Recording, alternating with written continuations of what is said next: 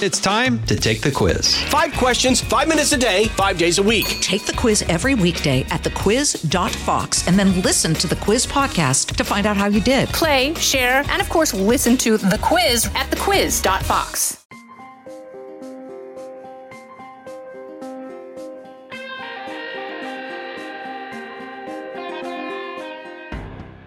All right, boys and girls, we are back with another edition of the Ben Domenech podcast, brought to you by Fox News. You can check out all of our podcasts at foxnewspodcast.com. I hope you will rate, review, and subscribe to this one and share it with your friends, particularly given that we have an excellent conversation today with author Yoram Hazony. Yoram is one of the most prominent voices within the movement of national conservatism. His latest book is Conservatism, A Rediscovery. It's one that analyzes the development of conservative ideas over the course of decades, and it's one that is worth your time. Yoram and I get into the thick of it. I mean, this is an interview where he really delves into a lot of different elements of the nationalist conservative movement that I think haven't really been touched on. So I hope you will enjoy this interview, listen to all of it, and share it with your friends. Yoram Hazony, coming up next. This is Jimmy Fallon, inviting you to join me for Fox Across America, where we'll discuss every single one of the Democrats' dumb ideas. Just kidding. It's only a 3-hour show. Listen live at noon Eastern or get the podcast at foxacrossamerica.com. Yoram, thank you so much for taking the time to join me today. Sure, my pleasure. Thanks for having me on. Obviously, I want to talk to you about your book and your perspective on the developments of all of these arguments that are happening within conservatism today. But I think I would be remiss if I did not ask you about the current status of Israel's situation and everything that has happened in the last several weeks that I think has raised a lot of concerns about the developments there and everything else related to that. Just give me your perspective on what's going on and what you would like an American audience to understand about the elements involved. Wow, that's a very good question. I would say that Israel has always had and will for the foreseeable future have problems that are related to what's essentially a border conflict between the Jewish state and its Arab neighbors, this has cooled dramatically over the last few years because of the Abraham Accords. There's a general movement of Arab regimes towards Israel, towards alliance with Israel and against Iran, which has made the prospects for peace just the best that we remember in our lifetimes. But it doesn't mean that there aren't adverse players who are interested in undermining that as best they can. But when I think about Israel today, I think that the greatest danger to Israel is in fact the things that are happening in America and Europe. When my wife and I moved to Israel a generation ago, it didn't look like that. It looked like Israel was at the edge of a volcano, and America looked firm, and Europe maybe a little bit less so. But today, I think the great fear that we need to focus on, even those of us sitting here in Israel, is the twin dangers to the United States: a rising China and the successful bid of woke neo-Marxists to establish hegemony in liberal institutions across the United States and Europe. That's the biggest danger to Israel right now. And Israel's not unique in this situation. I think the whole democratic world is going to go down if America goes down. And so those are the things we need to focus on. For someone who I don't know that well, I talk about you a lot. I have interactions with friends who will bring you up as being the emblem of a certain view of conservatism, and they will say, well, I think this or I think that, and I agree with Yoram or I disagree with Yoram about the nature of conservatism. I wonder if you actually intended to end up as being the emblem of a certain branch, a certain interpretation of what a conservative philosophy looks like, or whether it's something that you happened into by accident. It was pretty much by accident. I mean, I was born in Israel. I grew up in an Israeli family in New Jersey, and I grew up with conservative ideas. My father was always, when we sat and watched local TV news, and there were these two New York Jewish personalities who would debate on the news every night, liberal versus conservative. And my father was always cheering the conservative guy, Martin Abend, and he would always, whenever Sidney Offutt, the liberal, talked, he said, oh, it's the end of the Roman Empire. They don't know what they're doing. They don't know how to hold a country together. And he would just say that over and over. I kind of grew up with that, with that view. And when I got to high school, I started reading conservative publications, and even more in college, when my friends and I set up a pro-Reagan, pro-Thatcher magazine called the Princeton Tory. And, we didn't really understand that there were competing versions of conservatism. And as I write at the end of my book, there's sort of an autobiographical section. And yes, the main influences on us were George Will, who in those days, in the 1980s, was a solid, serious Burkean, maybe the most eloquent, and Irving Kristol, who was, despite what's happened to the term neoconservative since then, in those days, Irving Kristol, neoconservatism was very close to what we call nationalist conservatism today. I mean, he was famous for saying, we need to give 2 cheers for capitalism and not 3. And the reason for that is because capitalism is the best engine for economic growth. But if you don't have religion, which he thought was the most important part of conservatism, if you don't have religion and nationalism to restrain the market and to apply appropriate brakes to it, then it'll end up, melting everything. And those kinds of influences, Jeane Kirkpatrick, I mean, that's the nationalist conservatism that I and my friends joined the conservative movement in order to support. And it's true that after the fall of the Berlin Wall, the nationalist and religious components in conservatism kind of dropped out to a large degree, and it kind of became, all freedom all the time. And I probably wouldn't have been a symbol for anything if it weren't for the fact that in 2016, right before Brexit, as Donald Trump was winning the nomination, an old academic friend of mine, a mentor, called me up and said, "You got to put together everything that you've ever thought and researched about nationalism, and you have to do it now. Just drop what you're doing, do it now." And I looked around, and I pulled my head out of the sand and looked around and realized that that there was real trouble coming for America and Britain and for the other democratic nations. And I decided to write the book that he proposed. And it has sort of accidentally turned out that that's something that a great many people in America and across Europe feel that they need. Now, there's plenty of people who find it all very unwelcome, but many people are grateful to have this kind of revival of the old George Will, Irving Kristol conservatism, which was very prominent in the 1980s. And no one is more surprised than me to find that that there are not many people pushing for it. But our numbers are growing, and hopefully a few years from now, people won't be able to find me because the crowds will be of writers on this side will be so thick and so many. Talk to me about the differences in terms of the definitions of nationalism between an Israeli understanding of the term and an American understanding of the term?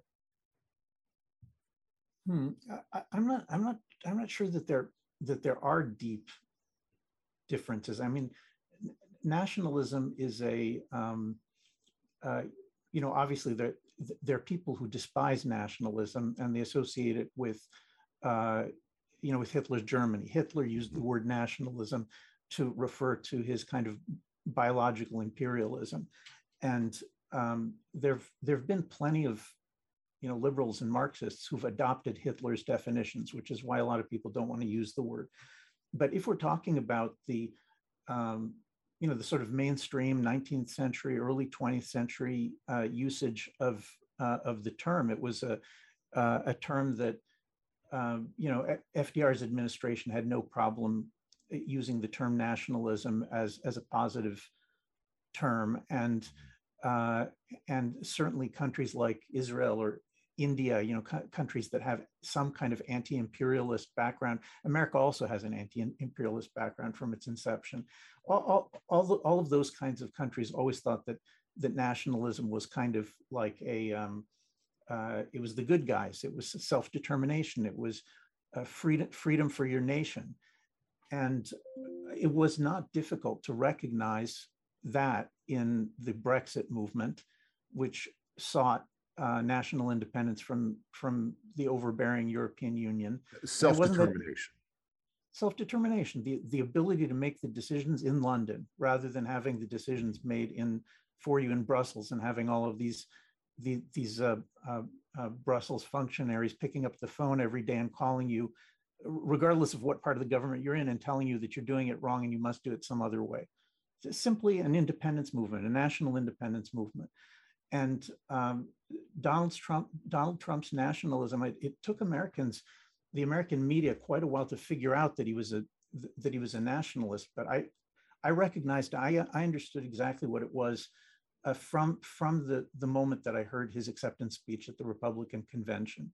Then suddenly I understood what all the objections are about. That his understanding of the need for borders, to take your borders seriously, the need for trade to be constructed in such a way that it helps your people, the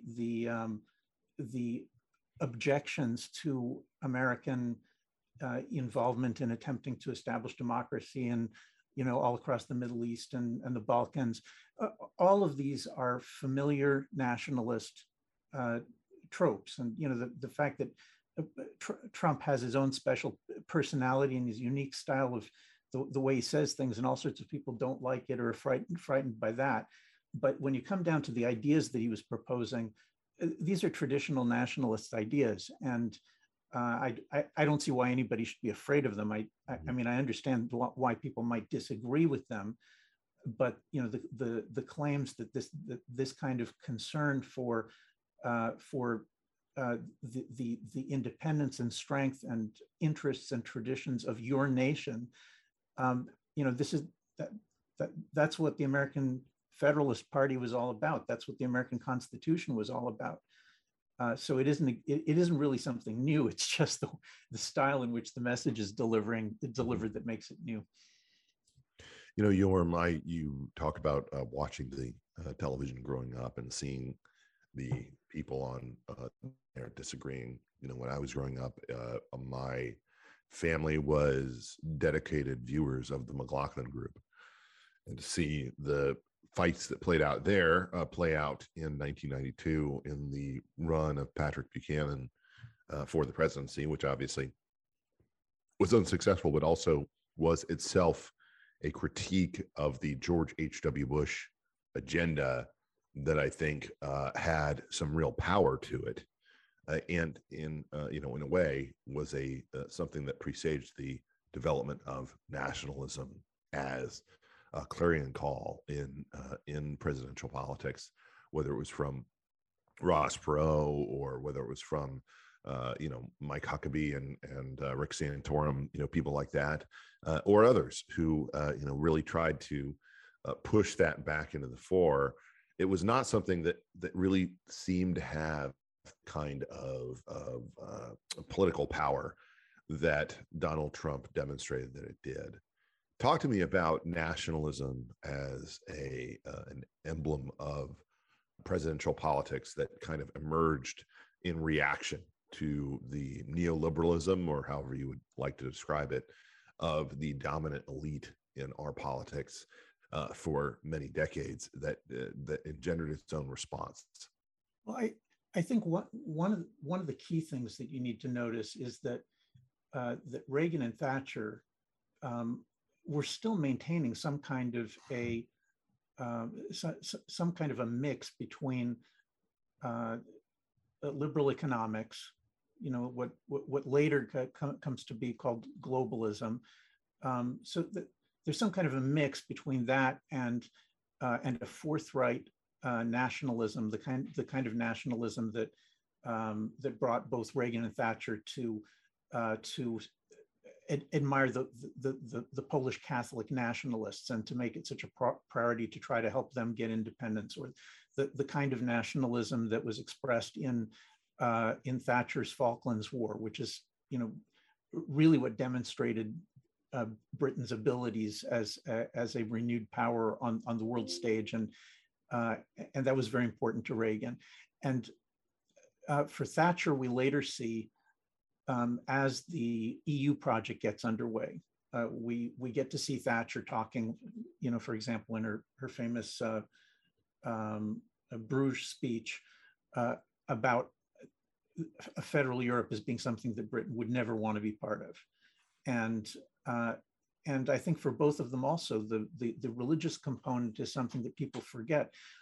Reagan's coalition, Reagan would not have been elected president without an intimate working relationship with Protestant nationalists like Jerry Falwell and Billy Graham, and it was expressed in his administration by, for example, Reagan proposed a constitutional amendment to return prayer to the schools.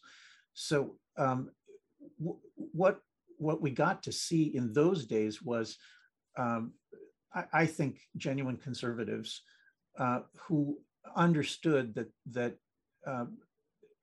individual liberties, which are a crucial thing in the mix of historical Anglo-American conservatism, they understood that was the thing, that was the note that they could keep hammering on to bring the Soviet Union down, and it worked.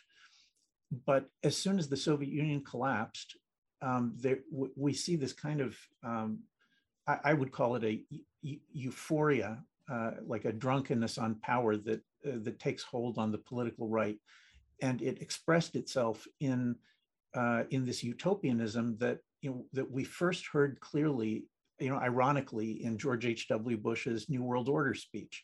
If you go back and read that speech, I mean, you'll see that there's a very clear break between Reagan-Thatcher conservatism and what at that point was adopted as, what's the program now that the Soviet Union is gone? Because the idea of wrapping the entire planet in one single legal system with American and European forces being deployed to implement this one legal system around the world, and all the talk of the end of history, all of this was, I think, a dramatic departure from Reagan-Thatcher nationalism, and it dominated for a whole generation. I mean, it wasn't until it became absolutely clear that Afghanistan and Iraq were catastrophes, and that China was, as a result of neoliberal policies, China was beginning to threaten the United States, and not to mention the loss of manufacturing jobs, which I think it was sort of inevitable that would become very, very important to American voters as soon as they figured out that the promises that everybody would simply get high-tech jobs and it would be fine weren't true. So we had a generation of trying out this kind of pure liberalism, which I think you can't really call conservatism, because it without the nationalism and the religion, it basically had nothing to do with American and British tradition. And once it was allowed a whole generation to sort of carry itself to its absurd conclusions, I guess retrospectively looking back, we can say that it was probably inevitable that there would be a nationalist revival that would seek to try to return American government, but also American corporations and American institutions generally to thinking in terms of what needs to be done to strengthen and secure the propagation of our country, in generations into the future. That had sort of been lost. So I think you correctly identify Buchanan and Ross Perot and the others as having picked up on pieces of this, but the time wasn't right. Liberalism still looked like it was going to solve all the world's problems, and now we know that that's certainly not true.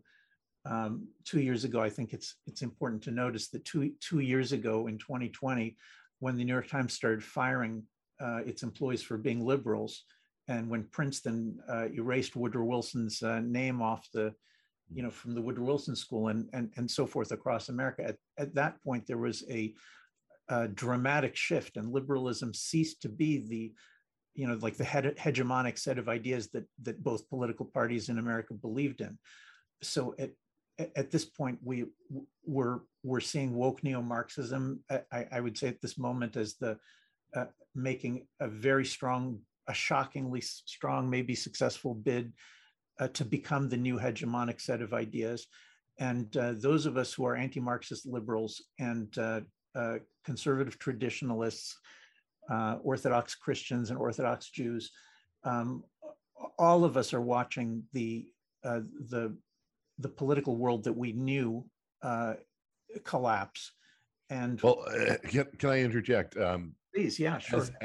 As the anti-Marxist liberal in this conversation, liberal is our word. We would like to take it back if you do not have any use for it anymore. Ben, you got yourself a deal. My view is that the nationalists who you speak to have a lot of great points. In fact, they have excellent points of diagnosis of the problem. They can identify it. They can explain it. They can say what's wrong with things. But in part by dint of the fact that they have very few political aficionados or successful voices who are aligned with them, I am not sure that they have the right solution. And this is something that I've been sort of weighing and I'm not sure I've actually written about it, but it's one of these things where, look, I think you're diagnosing the problems. I think you're very right. I don't know that you have the solution for these problems worked out. And that's something that I hear, maybe not in those same terms, but I hear it from a lot of people who are sympathetic to the critiques of the nationalists. If I can, draw it with a broad brush. You have in the United States Senate, I would say, a handful of people who are nationalist curious. Let's put it that way, and potentially, potentially a few more after this November.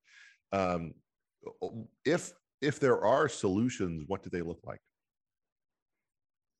Well, I think we've talked about there's a number of different fronts here.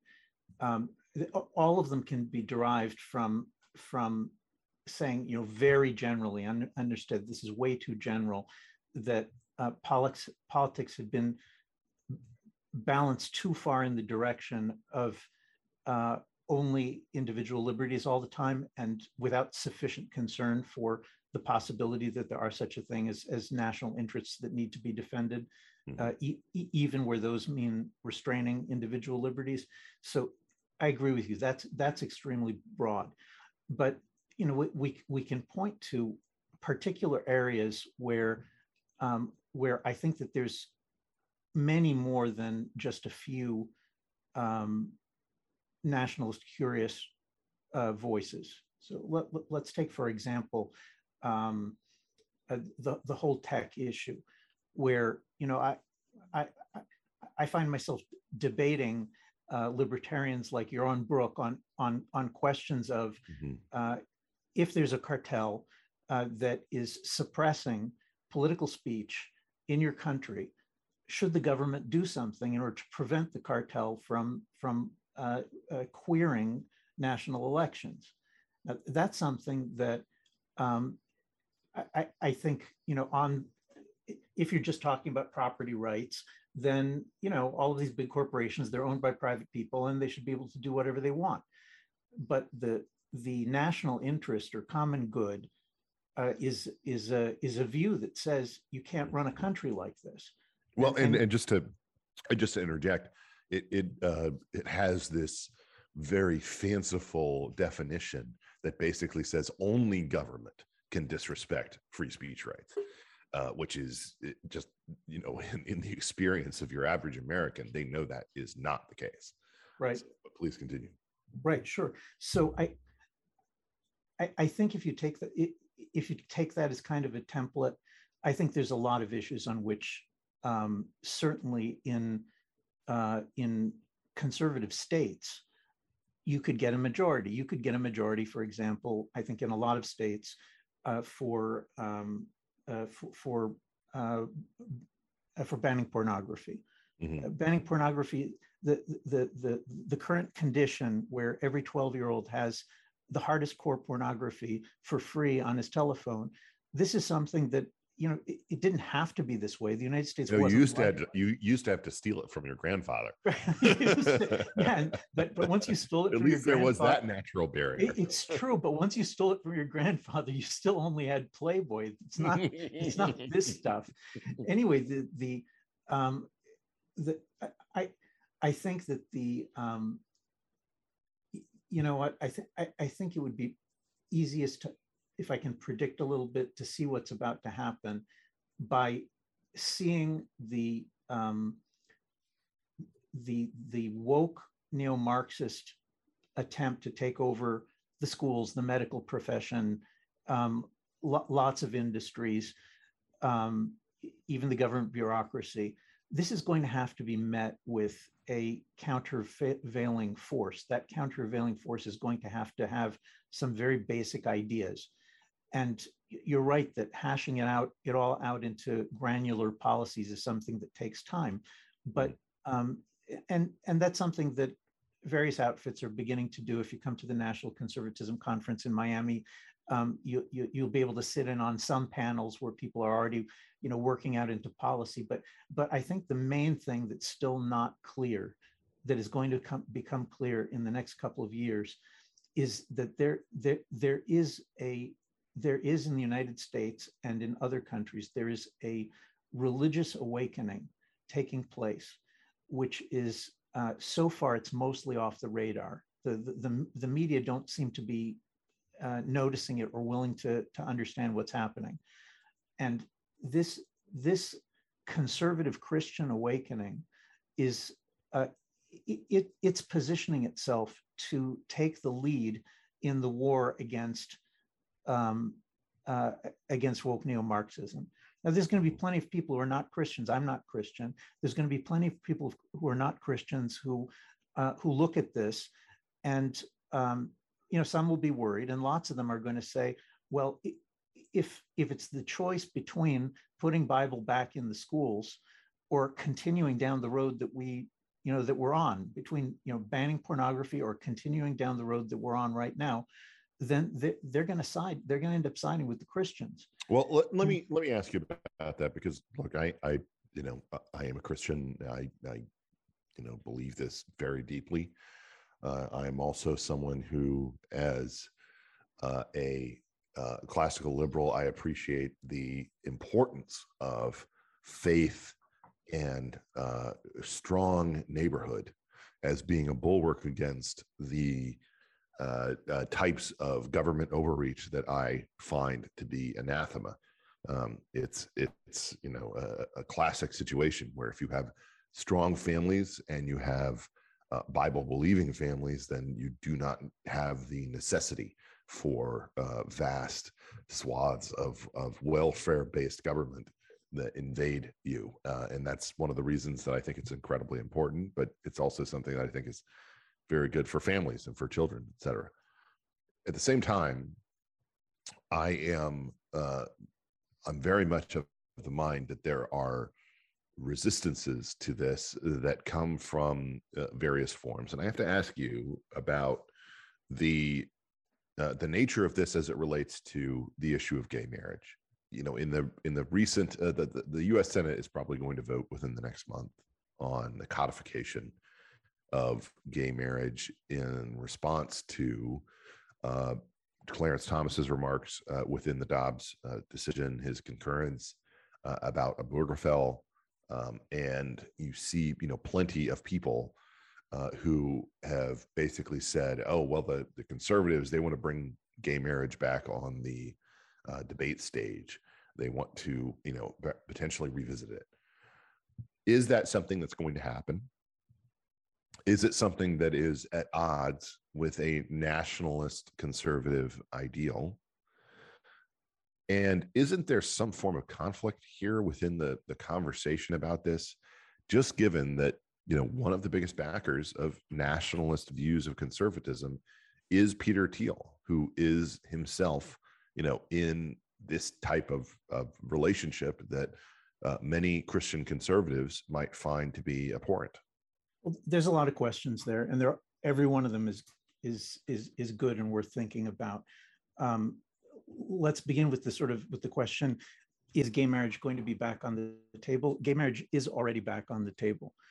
If you noticed, just a few weeks ago, Kevin Roberts, the head of the Heritage Foundation, released what I think in a few years is going to be remembered as the shot heard around the world on this issue, where he's the head of the most important conservative institution in Washington, probably, and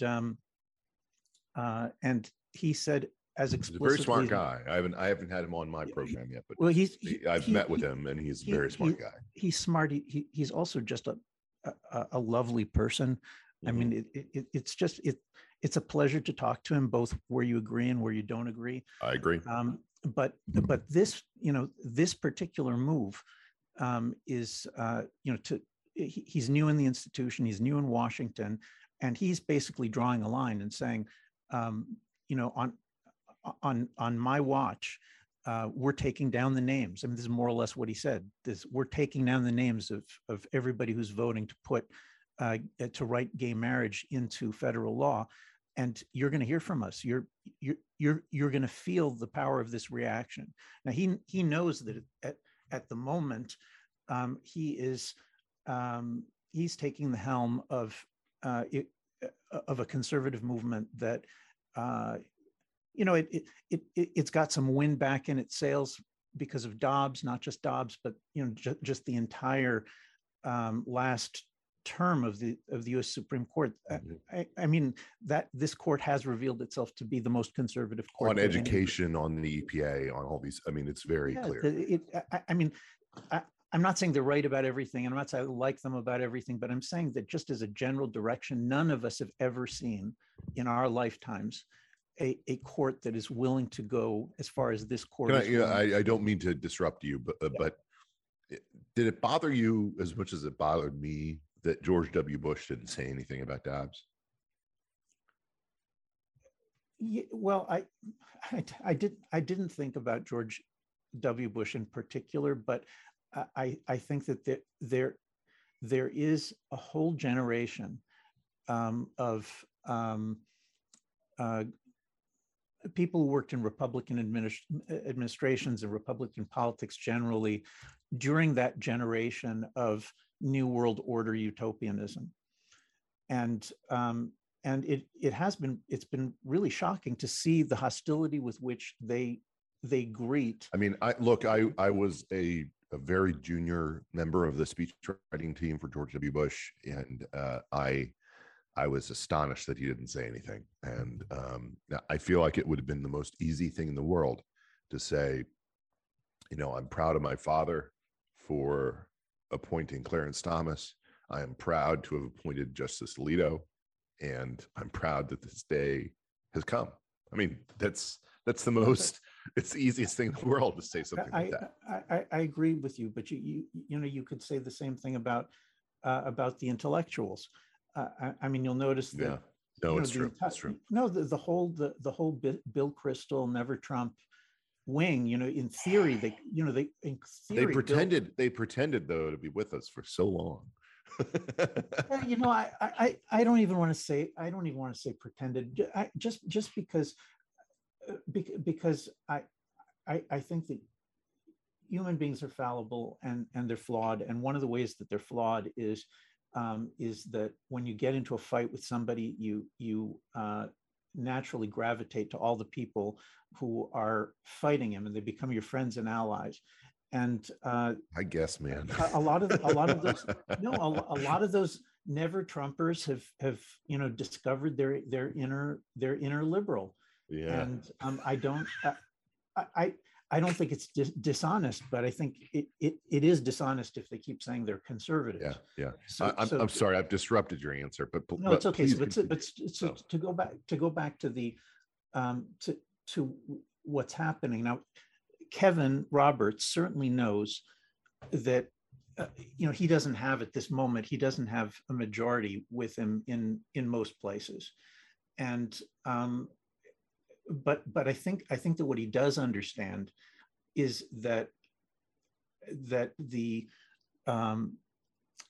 takeover by woke neo-Marxism it doesn't just happen to have been something that coincidentally happened 6 or 7 years after Obergefell. There was an overreach of Enlightenment liberalism, which just began in the 1960s, even earlier in the 1940s. It started pulling out the sort of pillars of American public Christianity, beginning by eliminating God from the schools, eliminating prayer, eliminating the Bible, and then proceeding, through a whole lot of subsequent rounds of uprooting Christian tradition in America and biblical tradition, and where it's ended is with the shocking uprooting of the difference between men and women. Well, you are writing, or you're describing something that I think that a lot of conservatives will agree with. Certainly, I've heard it from many of my friends who describe themselves as conservatives and view me as a heartless libertarian. But when it comes to this, I don't understand. I do not understand why you think one is connected to the other. And I would like you to explain it to me, because, from my perspective, why the Bible is connected to trans issues? Well, no, more that I do not understand why the gay men who I know in my life who are married to other men, I do not understand why that marriage necessitates a redefinition of whether you are allowed to be a woman or a man based on hormones and cutting off your own dick or whatever you're going to, describe it as, in part because they are the most vociferously opposed to that of anybody who I invite into my house. Okay. Yeah. They say to me, I this is not the same thing. They say this has no business being connected to us.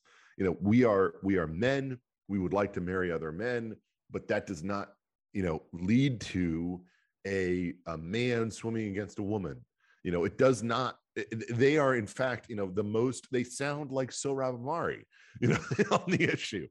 They're not people who are sort of attuned to that, they are very opposed to the inclusion of that and in their own personal definition of this kind of rights-based language. So why are those two things connected? Well, look, the problem comes down to you need to have very thick traditions, that is consensus with regard to how you use terms like equality and liberty. You have to have very, very thick traditional consensus for how to use those terms in order to be able to create a boundary of the kind that that you're proposing. I mean, you're obviously not proposing it. I mean, this is basically just to use one example of this that is more publicly known, because not everybody knows my friends, is Andrew Sullivan has been someone who's very vociferously opposed to including the kind of trans-based agenda within the marital agenda. He's said this on Bill Maher. He said, oh, I'm just another cis male turf, and that's something that I think is, I don't want to say it's representative of the whole, but it does seem to have some kind of truck to it. That sure, but look, Ben, but by logic or reason, you can create a boundary like that. But you can create lots of boundaries by logic and reason. Like our Christian natural law friends, they think that by reason that they can generate like a hard and fast rule that a marriage is only between a man and a woman.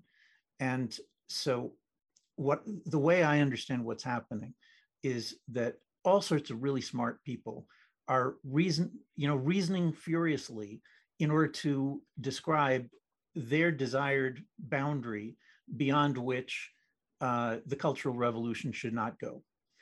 And the problem is, and this is not a matter of argument. I don't think I can convince you. I think it's a matter of experience. You have to just watch what's going on.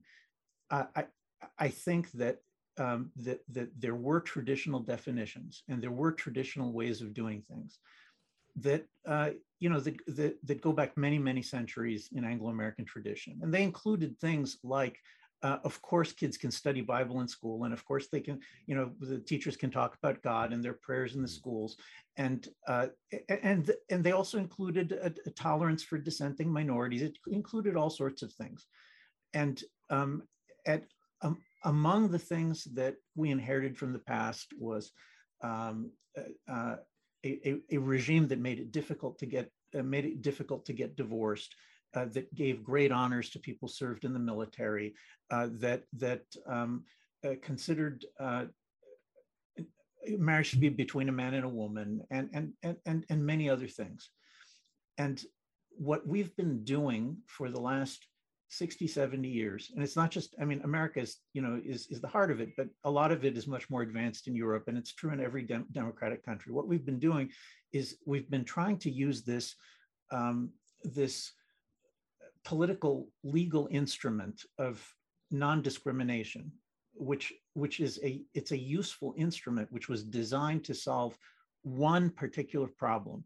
It was designed to solve the problem of persecution of Blacks in the United States, the abuse of the Black minority in countless ways, public and private, in America, and the step of the federal government rearranging and reaching into private institutions in order to stamp this out. This is something that I think all conservatives, almost every conservative that I've ever talked to about this, it is sympathetic to it.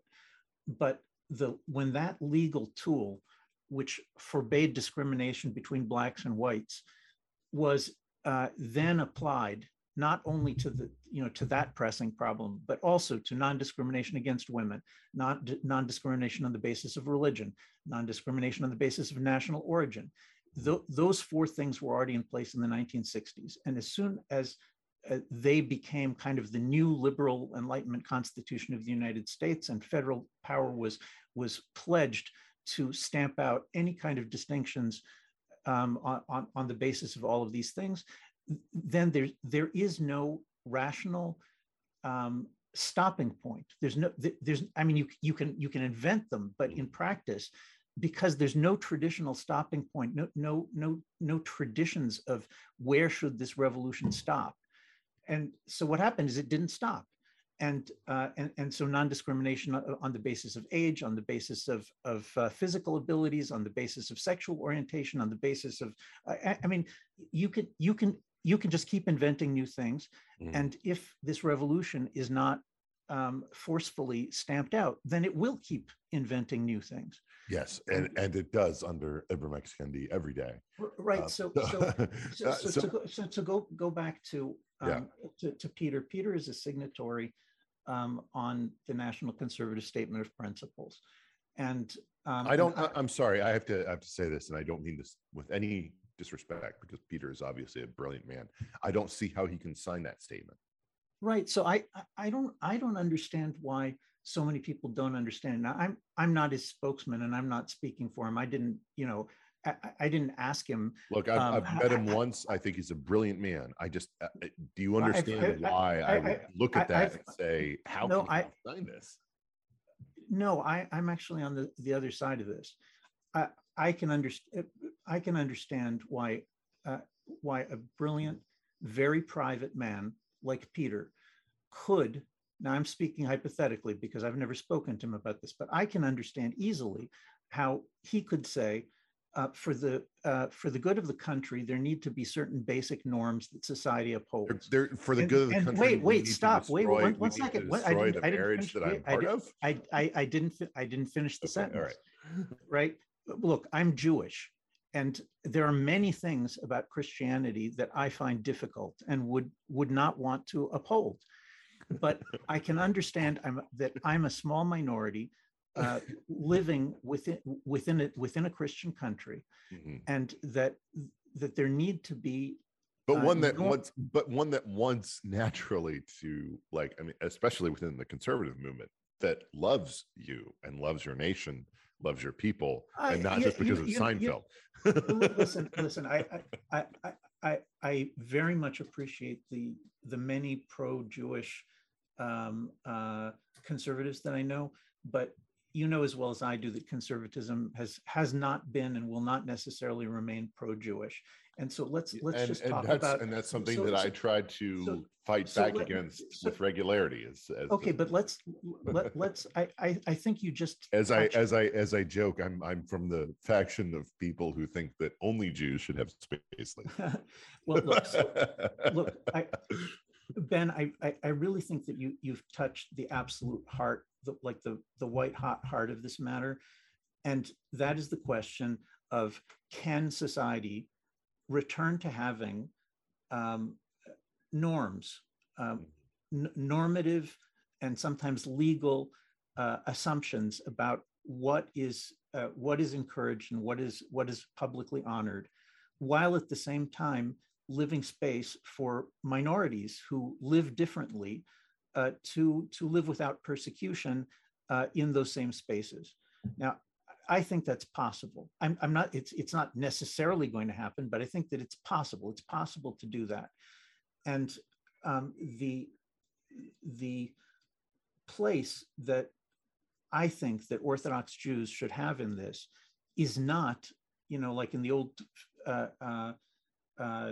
theory that everybody's absolutely equal to everybody else. I think that Jews should be able to understand that being a 2% minority in a country, it may be plenty to justify autonomy and being able to determine the way you raise your kids and the way they're educated and all sorts of other communal rights that we can think of. But the right of a 2% minority to alter, to revolutionize the public space in order to try to make Christians absolutely equal to Jews in America, I think that is simply a denial of simple realities of political life. In political life, a 2% minority cannot have equality with an 80% majority. That's not possible. And so I think that the same thing is, and this is something that I've discussed publicly with Dave Rubin and with Douglas Murray and other gay friends, people who I respect and I cherish and I value. Yes. But my view is that they have as much interest as everybody else does. Everybody else in America, they have as much interest as everyone else in America in a regime in which there is public recognition of marriage between a man and a woman, and the toleration of the way that Dave lives or the way that Douglas lives is not something that contradicts the idea that the public life in a Christian society is going to be one that's focused on marriage between man and a woman. Well, now, I have to jump in. Yeah, go ahead. So, I mean, Dave got an incredible amount of backlash when they announced that they were having 2 children via a surrogate, and he was attacked in I think really reprehensible language by a lot of people who might be, and I don't want to, I'm in no way ascribing this to you, but I would say they were part of the same nationalist conservative movement that, frankly, should have treated him with, from my perspective, more respect for what he was announcing in that moment. I mean, is this a situation where nationalism, and I say this with enormous respect for what you have achieved and what the people around you have achieved, why does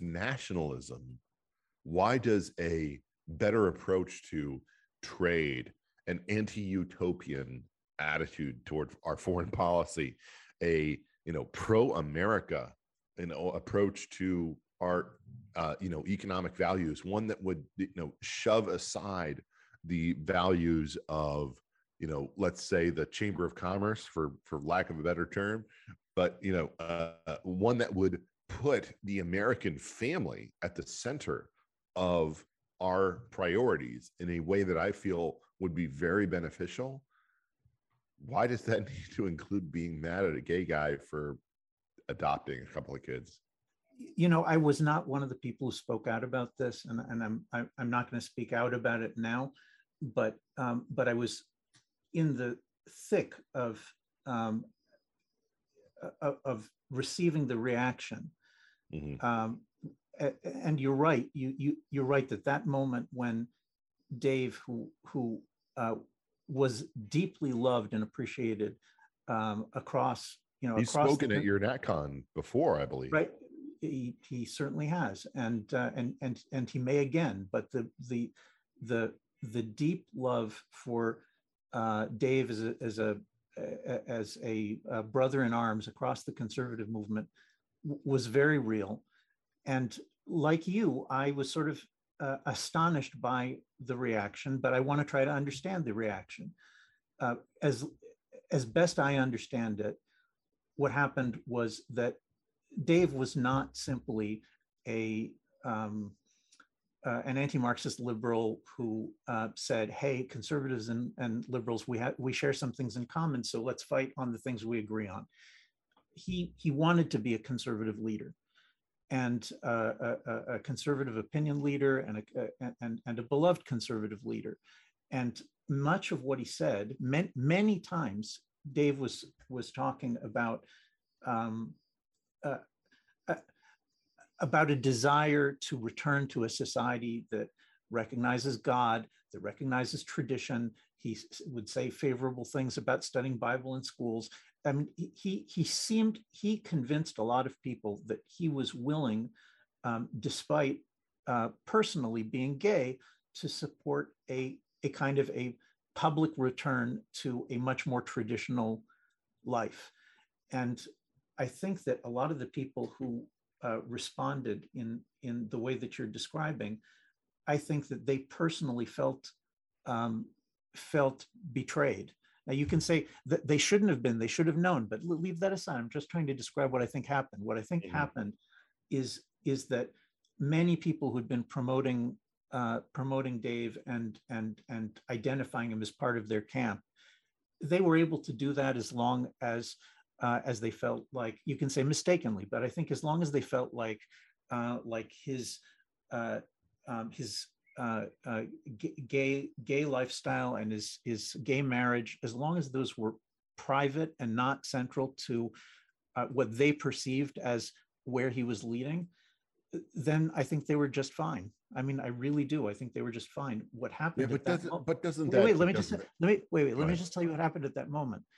Because now I'm repeating to you what dozens and dozens of people told me, Catholic, Protestant, Orthodox Jews, and even not non-observant Jews. Really, what they said was, at that moment when you got to see Dave and his partner and the two babies in the sonograms, knowing that there are three other women involved. I mean, it's a marriage that involves, in order for it to be able to reach this marriage has 5 people in it. It has the woman donor and the 2 women surrogates. And for those people to see that picture with the 3 women left out of it, and they were shocked. This is a fact. You could say psychologically it makes no sense, but this is a fact. They felt like instead of homosexual marriage being a private thing that was part of David's private life, can you see they felt that this. They felt. Yoram, that this can you see how me being on the other side of this, on the fact that I view that as being something that's both beautiful and also something where, I support my friend, Dave in this instance. Can you see how I would feel like the people coming after him that I don't understand this? Like, what did you think this was? Were you just using him?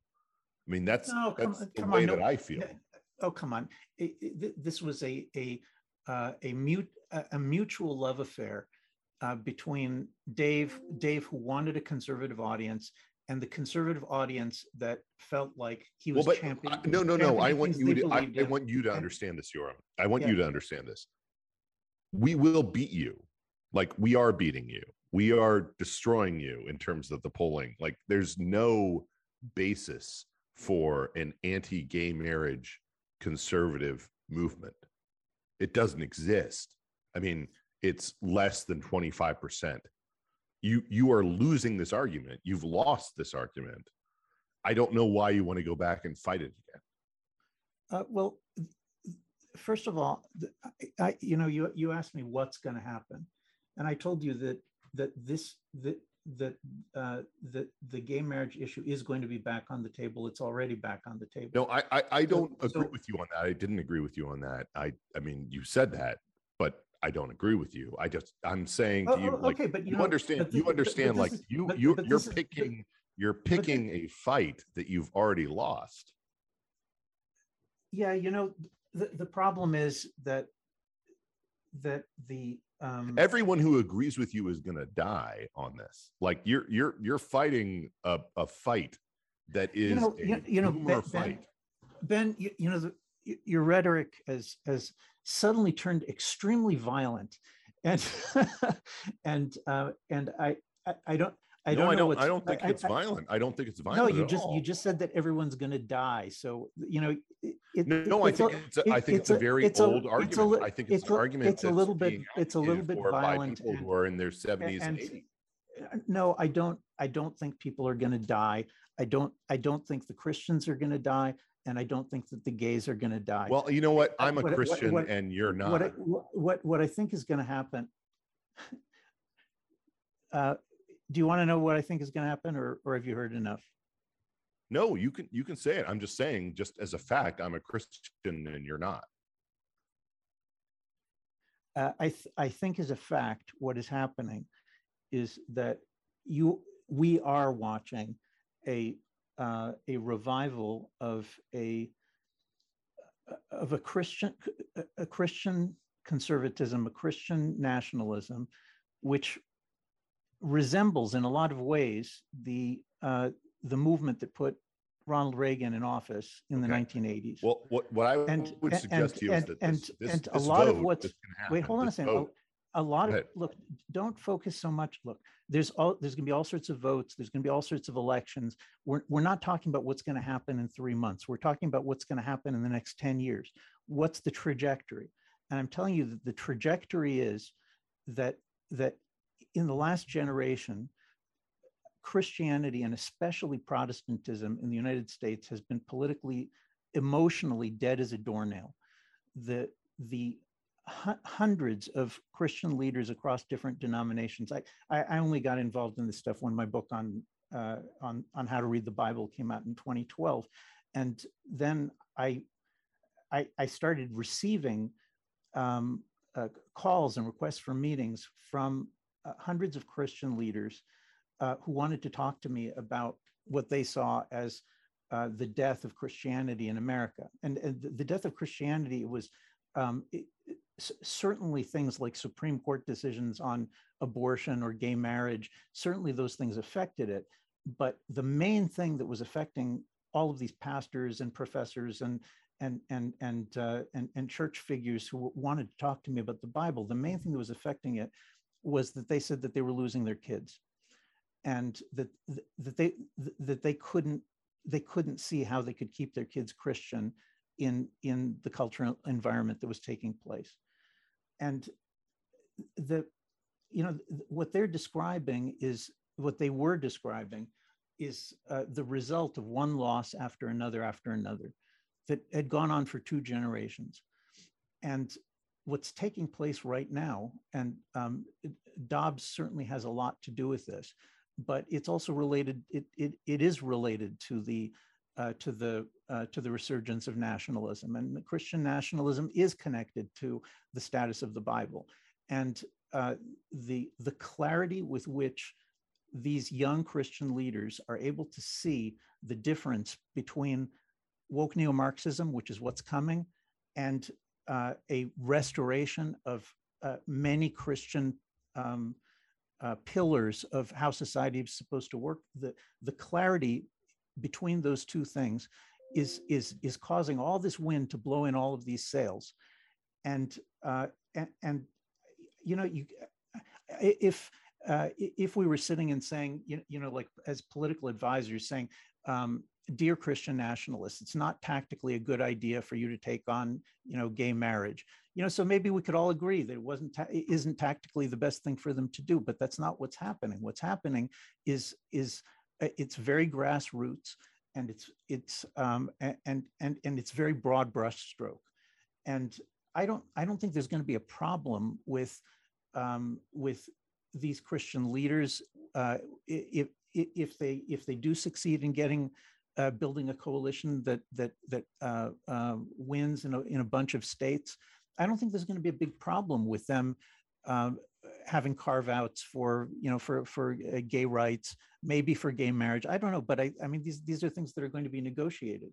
But what I don't think you can stop is the absolute the dramatic revival of Christian political activism and Christian nationalism as a reaction to the destruction of the liberal order. Now, what's coming is not a new liberal order. What's coming is going to be a choice between something that restores big pieces of the old Christian norms in public life and a continuation of the Cultural Revolution. And those people who want 1985 liberalism, you may think that they have the most coherent worldview, that their arguments are the best arguments, but it doesn't make any difference. We tried 1985 liberalism and it ended up being Marxism. No. Let me just say this to you, Yoram. I have enormous respect for you, and I don't think that you are on the wrong track. But what I will say to you is, I think there are strong elements to Christian nationalism that are at the center of their concerns about the average American voter's concerns about the way they live, the way that the Marxist approach touches them, whether it's via schools, etc. And then I think there are a lot of issues where the Christian nationalist is actually at odds with the American experience in ways that are detrimental to their ability to succeed. I would include gay marriage among that, but I would also include pornography among that.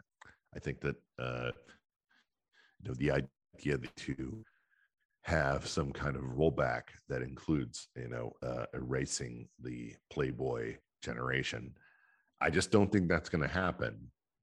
And I also think that there are numerous legal issues involved with that. But I do think that your diagnosis of the failures of conservatism is very strong, and it's going to continue to be strong, and that the politicians who embrace it and go along with what you are arguing are going to continue to succeed. So I hope that's something that is an even-handed embrace of what you have to offer. Okay, well, look, that's very generous. I think both of us are going to know a whole lot more 2 years from now, and let's keep talking, and exactly. Maybe we'll be able to agree more later. No, it's a gamble. It's a gamble. You gotta roll that out on the roulette table and see what happens. So, Yoram, thank you so much for taking the time to join me. Okay, thank you so much, Ben. It's really been a pleasure.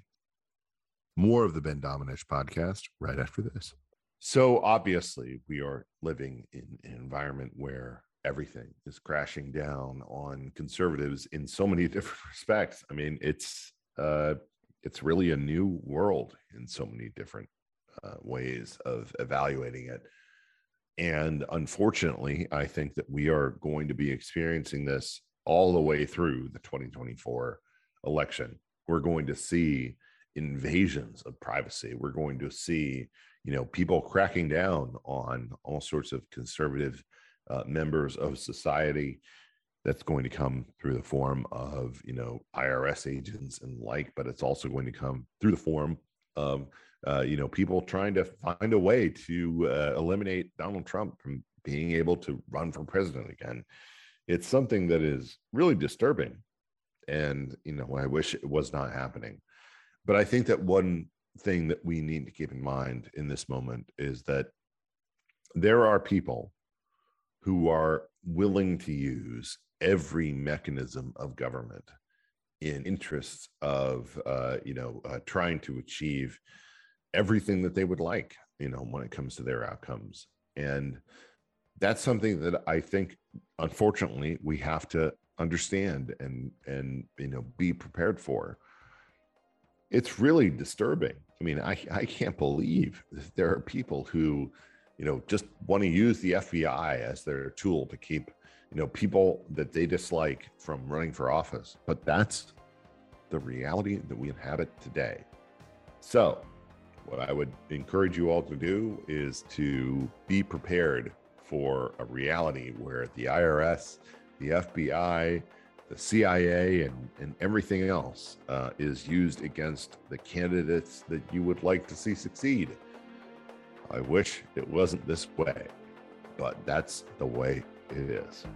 I'm Ben Domenech. You're listening to another edition of the Ben Domenech podcast. We'll be back soon with more to dive back into the fray.